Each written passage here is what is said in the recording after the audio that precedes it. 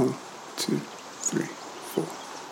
And I was like, you know what? Screw this. I'm not into finishing this program. I have this belief in myself that I want to start a company that I can be successful at it. I don't want to do any more of these stupid courses. So that's why I didn't finish interior design school. And once I left, I very quickly started working on my own. The rest is kind of history.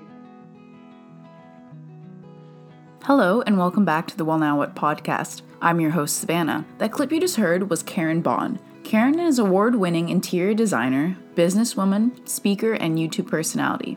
She's the founder and creative director of House of Bond, a luxury interior design firm specializing in restaurants, residential, and boutique commercial properties. Karen is also a star in Restaurants on the Edge, a brand new show on Netflix. With a loyal following on YouTube with over 100K subscribers, Karen shares behind the scenes of running an interior design business. Today, we talk about how she dealt with imposter syndrome at the beginning of her career when she didn't finish design school, how to negotiate and stand your ground with little experience, what she looks for when hiring an employee, and her experience working on a hit Netflix show. I hope you enjoy today's episode.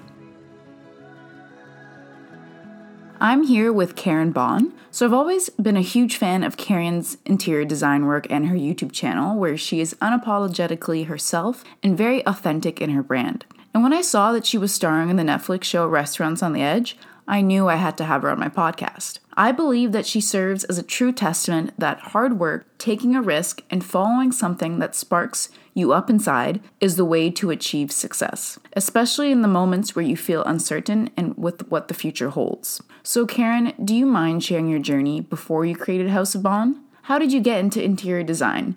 Was it always something you wanted to do? Ooh, great question. I have to say interior design is not something that I always wanted to do. And in fact, growing up and in university, I actually didn't even know that interior design existed as a career, which might sound really weird, but I didn't know that. I knew growing up that I always wanted to do something creative and I wanted to have my own business. And I knew that from like the age of 5. But when I went to university, I started off at UBC here in Vancouver, and that was in 2000. And I was really pushed by my mother to go to university, get a degree. And that was just kind of the path, the expected path that I would follow, even though I really was keen on going to an art school. So while I was at university, I ended up just finding myself to be really lost. Like, I will not say that university was a fun time for me at all, because going to university and taking things like physics and English, and it just wasn't anything that I was like super interested in or that inspired me at all. And so the way that I navigated university was, taking courses that somehow piqued my interest remotely, which ended up being a philosophy degree. And I combined that with a German major because I have family who lives in Germany. And I graduated with this double major, completely lost. Like, I was so removed from my creativity, which is, like a core value of mine. And I hadn't taken any business courses or anything like that. So when I graduated, I had no idea as to what I wanted to do with my career at all. And I ended up packing up my Honda Civic. At the time, I had like a little Honda Civic hatchback. I threw my entire life into that hatchback and drove to Calgary. I roomed with my best friend who I had gone to high school with, and ended up landing a job while I was in Calgary doing kind of like furniture sales. And the company that I worked for did custom furniture designs, and they did in-house consultations. And that was how I got introduced to interior design. So I kind of fell into it. Like, it definitely was not a planned course. And it definitely wasn't something that I, grew up having a passion for. And I read that you didn't actually finish design school. So did you ever experience imposter syndrome at the beginning of your career because you hadn't completed it? Oh my gosh, big time. I love that you read that. Big time. Yes. So, after this experience in Calgary and sort of getting my palette wet with interior design, I knew I didn't want to stay in Calgary because it was just a completely different lifestyle than what we have on the West Coast. So I very quickly moved back to the West Coast and decided on a whim to enroll myself in interior design school. So I took up some interior design courses at BCIT and was like in disbelief that this was school, because I was doing color theory and it was so creative compared to this really difficult degree that I had just finished at UBC. And I loved it. I loved doing the interior design courses. But, throughout that time, I've always been a really hard worker and I've always been very career focused. So even though I had enrolled myself in these courses, I was really working on also building my career, and I was gaining a lot of work experience and working for some great companies. I was doing these courses part-time, and towards the end of the certificate program, I had a teacher that actually didn't give me a passing grade that was high enough to go into to continue on without redoing the course. And I was like, you know what? Screw this. I'm not into finishing this program. I have this belief in myself that I want to start a company, that I can be successful at it. And I don't want to do any more of these stupid courses. So that's why I didn't finish interior design school. And once I left, I very quickly started working on my own. And the rest is kind of history. But to answer your question and go back to imposter syndrome, absolutely. I mean, I think I struggled for the first couple of years really going, who am I to call myself an interior designer? Who am I to be selling my services as an interior designer? I haven't even finished design school. Like, who am I to have my own interior design business? And it was something that I actually really struggled with for a few years. And I know that you've mentioned in the past that in order to be successful when starting a business, you need to have three things. So customers, cash, and credit. So how did you first get your first customer? How did you also get financing? So do you mind taking me at the beginning when you landed your first customer? My first client on my own was a nightclub owner. And I was hired to not even redo the nightclub, but just redo the bathrooms because they were disgusting. This was a nightclub called Lola's, and it was in Kitsilano, right on 4th Avenue in Kitsilano. And the bathrooms really needed an overhaul. And I was so excited that I could potentially work for a client on my own that I left my then job to go do this. And I was working for a really small interior design outfit at the time. I think there was like myself and 2 other staff and the owner. So I left that job, started working for this person, and I got connected to this bar owner through my boyfriend at the time, actually, because he worked in the restaurant industry. So that's really how I got started. I did this little bathroom reno for them. It went really well. They had another location, another restaurant that they wanted to design and asked me to come and do that with them. That project never ended up getting off the ground, even though we had fully designed it. But by the time that we got to the permitting phase, the project was just way bigger and would require way more capital than they had at the time. So just as we were filing our permits, they pulled the plug. And for me, that was devastating because that was the first time that I had designed a full restaurant. And I was so excited to move forward with this project. But what happened was during the design process, I got connected to an architect and some engineers that were working on the project. And then that architect later invited me to do a project with him. So that's kind of how I got my business going. I mean, it was super slow going in the beginning. And I mean, I didn't have any money. Like I didn't have any money saved. I had, gone through 5 years at UBC and, had been working and then doing my interior design courses part-time at BCIT, but I certainly didn't have any like capital saved to invest in my business. So the way that I kind of got it going was credit card. I had a credit card, and that's how I would buy like paper and supplies and sort of like float myself. And it is the worst way to float yourself because, you're paying 18% interest or 21% interest or whatever it is. But that's all I had at the time. And the thing with me is that I've always been very okay with risk.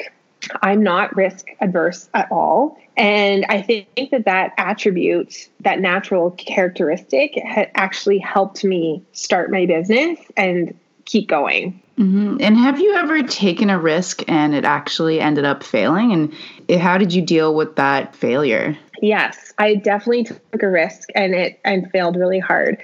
I mean, the biggest example that I come back to all the time was, so through these years, and my boyfriend and I, again, he was in the restaurant industry and he was a chef. And as I was getting my little interior design business going, he was also kind of getting his own consulting business going. And he was consulting for different restaurants, consulting on their menu, helping them to get open. And he would move from restaurant to restaurant. So we teamed up and started offering our services as a package. Like, he would come in and advise on the food, consult on the menu, consult on their operation. And I would come in and then consult on the interior design. And that led to us opening the Fresh Bowl restaurants. So there's 2 locations. There's one in Yaletown and there's one in Gastown. And the Yaletown location was a renovation that went really well. The owners were super, super happy with it. And my boyfriend really wanted to get into the franchise game. So he really pushed for that Gastown location. And he pushed to be an owner in that location. And because we were partners, inevitably, we ended up being owners together. So the Gastown location, we designed it. We found the contractors to build it out. He did the menu. We got the place open. We had put up our condo at the time as collateral for this business. And the business totally failed. We opened the doors after all of this hard work and investing all of this time, this money, our resources into this, working like day and night, long hours, getting this place open. When we finally opened the doors, it was great to see people were coming in, but not enough to sustain the capital that we had put into it. When I think back to that feeling, it was this incredible sinking feeling that we were completely out of money at this point and pretty much completely out of energy as well. And we were still having to fund the business to a large extent. That was one of the times when I first experienced like really sleepless nights. I would go to bed and feel sick to my stomach about what we had done. I sort of felt like completely in despair on how to get out of this situation. And eventually what happened is that we ended up selling our ownership to the Yaletown owners and selling it at a loss, because that was the only way to get out of it. And I later had to then sell my condo in order to pay off all that debt. So it was a crazy business failure, really. But I say that, and at the same time, having gotten through it, it was also one of the best business educations that I could have ever gone through. In fact, I feel like going through that experience made me learn so much about partnership. It made me learn so much about contracts and agreements, then to lose all that money. And I can't remember what the exact number was, but I think, it was like $250,000 that I found myself in debt after all of this. And, that's a huge chunk of money, but fast forward all of these years later, I can stomach a few more zeros than that. And so you kind of have to go through those experiences to make it through the other side and to be able to weather things that are bigger and greater. Right. Yeah. And I really enjoy your YouTube platform, especially your Days in the Life of an Entrepreneur, because it's very authentic. You really show the challenges, like the ups and the downs of it. And I know that you posted a video on negotiating. So do you have any advice on kind of continuing that? Like, how do you stand your ground and your worth when you're negotiating? So talking about money can be awkward, especially when you're just starting a business. So how do you kind of show up and know that you've earned your spot at the table? Yeah, that's such a great question. And I will say that I love that you're referencing some of the, the older entrepreneurial videos. I had so much fun making those videos, and I'm so happy that I actually did turn the camera on and start documenting my entrepreneurial journey when I did. So I think some of those videos were probably, I don't know, 4 years ago. They're a little bit older, and it's like, I love that you're referencing them though, because it's just so much confirmation of like how you really do evolve as an entrepreneur. But to answer your question, how do you feel like you've earned your seat at the table when you're negotiating, and how do you stand your ground? I've learned that one of the best ways to negotiate is to be super informed about your business. So when you know how much things cost, like your service or your product costs, and you can break it down, you know what your bottom line is. And so that's how you sort of get out of a scenario where you're underselling your services, or like if someone is, grinding you down and really wants a discount, for example, when you've reached that point where like, look, if I go any further than this, it's now going to cost me money and it's not worth it to do that. Like, that's a huge tool for being able to sit at the table, as you say, and stand your ground. In the beginning, that's really hard. Like, I think anybody that's starting a business, it's really hard to know, unless you're a seasoned entrepreneur, it's really hard to know what your costs are, right? And you're sort of like learning as you go. You kind of take a job, maybe they're paying you $2,000, and next time you take a job and maybe it's $5,000. And then you sort of like learn by doing, and then you go, oh my God, I thought I was going to be able to like bang out this $2,000 job, in a few weeks, but that actually took me 4 months, and that's not enough money for 4 months. And so you kind of like learn as you go. But the more you understand the inner workings financially of your business, the better you are at negotiating. And how has your role changed from when you first started to now? Are you still hustling and still doing a lot of business development, or are you working more on interior design, or are those tasks more delegated to your team? Yeah, my role has changed a lot. It's such an interesting time with all the COVID stuff that's happening right now. So I think, everybody is just trying to navigate this new normal, as we're calling it, and this new landscape for business, which is really, really weird. But generally, my role has changed in that I definitely oversee the interior design projects, and I'm very closely tied to the creative. But in terms of any of the technical execution, even any of the project management and scheduling, I'm very removed from that now, which is different than when I first started. I mean, when I started my business, I was the person that was sitting at the table and drafting and, sometimes hand drafting and doing and practically sleeping under my desk to get drawings and projects at the door. So that's changed a lot. And then even when it comes to business development, I think when you are the owner, often you are the one that is doing the most business development. But the way that's done has definitely changed, and I do have support. So there are team members inside House of On that help with inside sales, and that's great. It's amazing to watch your company kind of evolve and grow that way, and it's so much fun to see other people taking on tasks that maybe you were doing for so long. Nice. And when was that moment when you realized to yourself with your company, like, wow, I've made it? Was it a specific project that really resonated with you, or was it a specific moment? It's so funny. I was just talking about that, like the wow, I've made it. I don't know.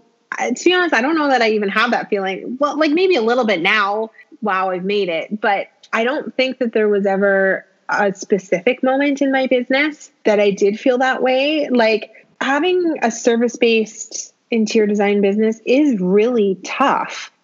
There's a lot of moving parts, not just with a project itself. And by that, I mean, like, you're dealing with so many different vendors and so many different contractors and different trades. There's so many people that are attached to just one project. But then you also have like your internal team, and, there's deadlines and timelines and budgets. They're always shifting and moving. And so it's a really tough business to manage and to refine. I think a lot of people probably don't want to hear this, but I really think it took like getting close to the 10-year mark where I was able to kind of feel like, okay, I can look around and feel like people are doing their job. People know what they're doing. People are really qualified. I'm supported in a lot of areas of the business. And I feel really good about the way, where the operation is. But it's a long journey to refine it, for sure. With everything going on, but also in general, how do you, as an entrepreneur, continue to stay so motivated and inspired? Well, I stay motivated and inspired by really doing creative things. Like I just, we started this conversation kind of on that note where I'm definitely like a creator and an artist at my core. And so as long as I'm doing that, at least 50% of my time, I get really excited. And that's also the reason why I think I've had a lot of success with my YouTube channel and social media, is because it's another creative outlet for me that I just genuinely love. Like I really love making content the same way that I really love designing projects. And I really love connecting with an audience the same way that I really love connecting with a client. And so being really closely aligned with my core as a creator and an artist is what keeps me going. I've definitely had years though in my business where I would say about at the 5-year mark where I kind of hit like a road bump and struggled for a couple of years. It was around the same time that I was started to dabble in social media, but my business, I had grown it to a point where, I had some good systems and some good processes and I had a team. And I had some great clients and, was doing some really big projects, but it was still small enough. And the talent that I had, although they were really great designers, I didn't have anybody else helping me with the actual business. And so I felt like I was a full-time, project manager and operator. And it really was draining. Like that, my motivation to keep going really kind of left. And it was a hard time. It was hard to wake up in the morning and then want to go to the office. It was because I just wasn't enjoying the type of work that I was doing. And I think that is exactly what led me to sort of pivot and start looking at social media, because I was just so hungry for that creative outlet. And when you're a small business and, you've got like 5 people or 4 people, I mean, you can't really afford to have operator. You can't really afford to have someone help you run your company. And where would you even find that person? So that was the dilemma I had. But social media really gave me a creative outlet. And then I was just really excited talking about entrepreneurship. Like I love that I had a platform to connect with other people and sort of share my ideas. And it's funny because I think that some of the entrepreneurial videos on my YouTube channel are probably just as highly viewed as some of the very interior design focused videos. Yeah. Do you think your social media platform helped grow your business? Because you do have over 100K subscribers, and are most of your clients coming from referrals, or are they just finding you online? It's shifted quite a bit. So now I think there's definitely high visibility because of my social media, but that took a really long time. And I would say, 5 or 6 years ago, still the way that I found, or clients would find me, or I would find them, is through Google or through me cold calling. And I still believe in cold calling so much. That is probably a sales tactic and a business development tactic that I will never give up because it's so, so, so effective. But it took a really long time for it to shift and for me to actually start getting calls from my social media.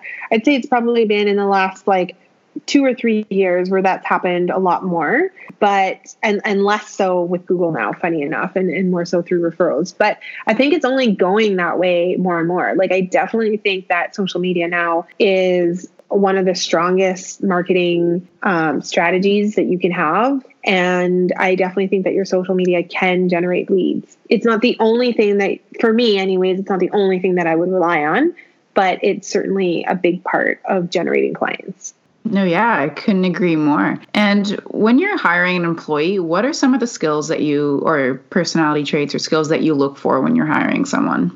Oh my gosh, that's such a good question because my HR protocols have changed so much over the years. When I am hiring an employee now, and I would have never said this until very recently, now when I'm hiring an employee, I'm really looking for 2 things: fit and expertise. It's super important to me that anybody that comes into the company that's new has a certain amount of expertise that they can bring to the table or like experience, unless we're, actively seeking a junior or someone that we're looking to train. But that's changed a lot because my hiring practices used to be all about fit. Do I see something in you? And can I cultivate talent? Like that is something that also gets me really excited. So a perfect example of that would be little D, or Diane, who now has been working with me for 3 years. She's the one that handles all the content behind my YouTube channel and all of our video content. And when I first met her, she was totally green. She had graduated from university, had done a business degree, was living at home with her parents, and didn't have much work experience at all. And all she had been doing was making home videos. But she made a video for me, and I could tell instantly that she was a great storyteller. And I was like, okay, you know what? The technical part can be learned. I'm going to hire you for your storytelling, and let's see where this can go, and let's cultivate this. It's grown so much over the last 3 years, and now I can't imagine her not being part of the team. She's almost like family to me. So that would be an example of the way that I always used to hire, was looking for talent, seeing it, and then wanting to cultivate it. But now, my company is a lot more sophisticated, and now I don't even like being the person that has all the answers, and definitely don't want to be the person that has all the answers. So I like hiring people that have experience and expertise who have way more answers than I do. Okay. And I just want to quickly touch on the show Restaurant on the Edge.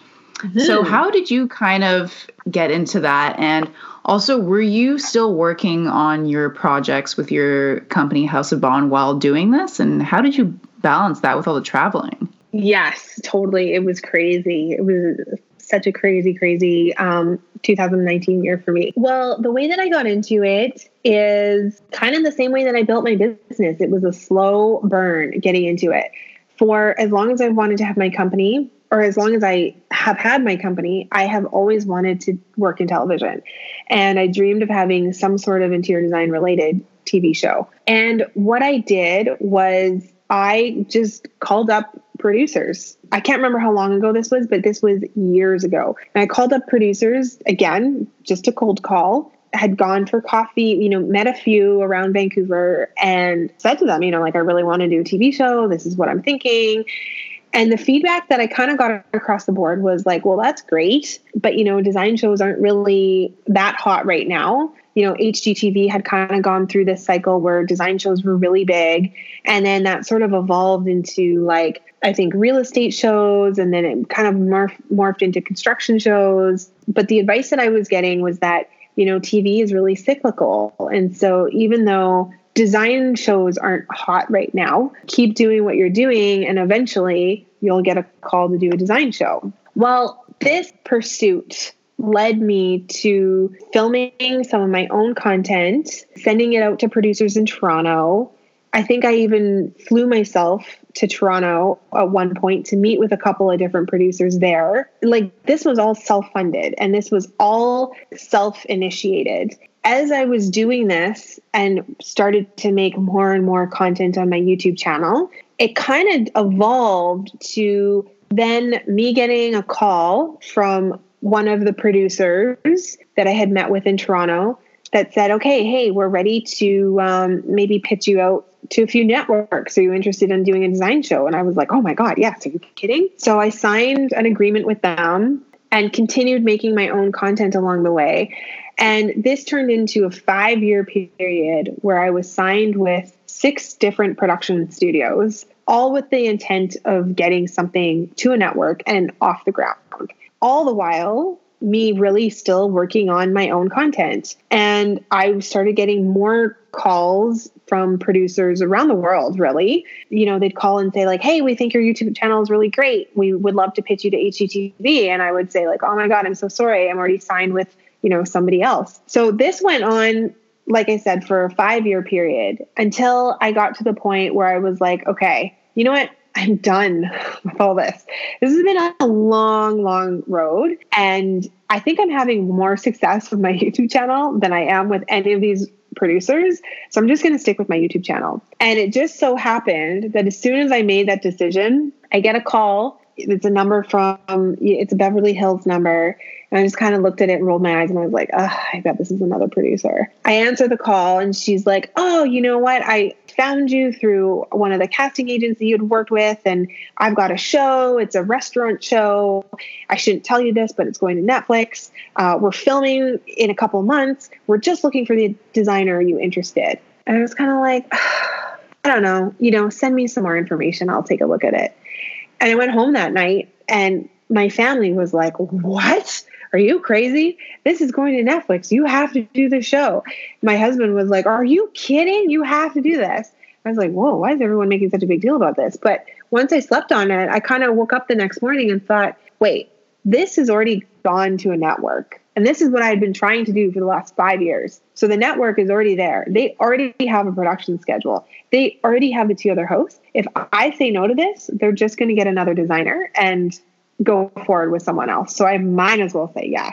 And that's kind of how it went down. I said yes. We signed agreements in like 8 weeks. And I started filming, I think a month after my agreement was signed. The shoot schedule started in January 2019. And then I spent 7 months on the road flying to 13 different locations. I would be on the road for like 9 or 10 days and then home for usually about 4 or 5 and then back on the road for 9 or 10. So it was a wild schedule and I still had all my projects that I was, running and relied very heavily on my team while I was filming.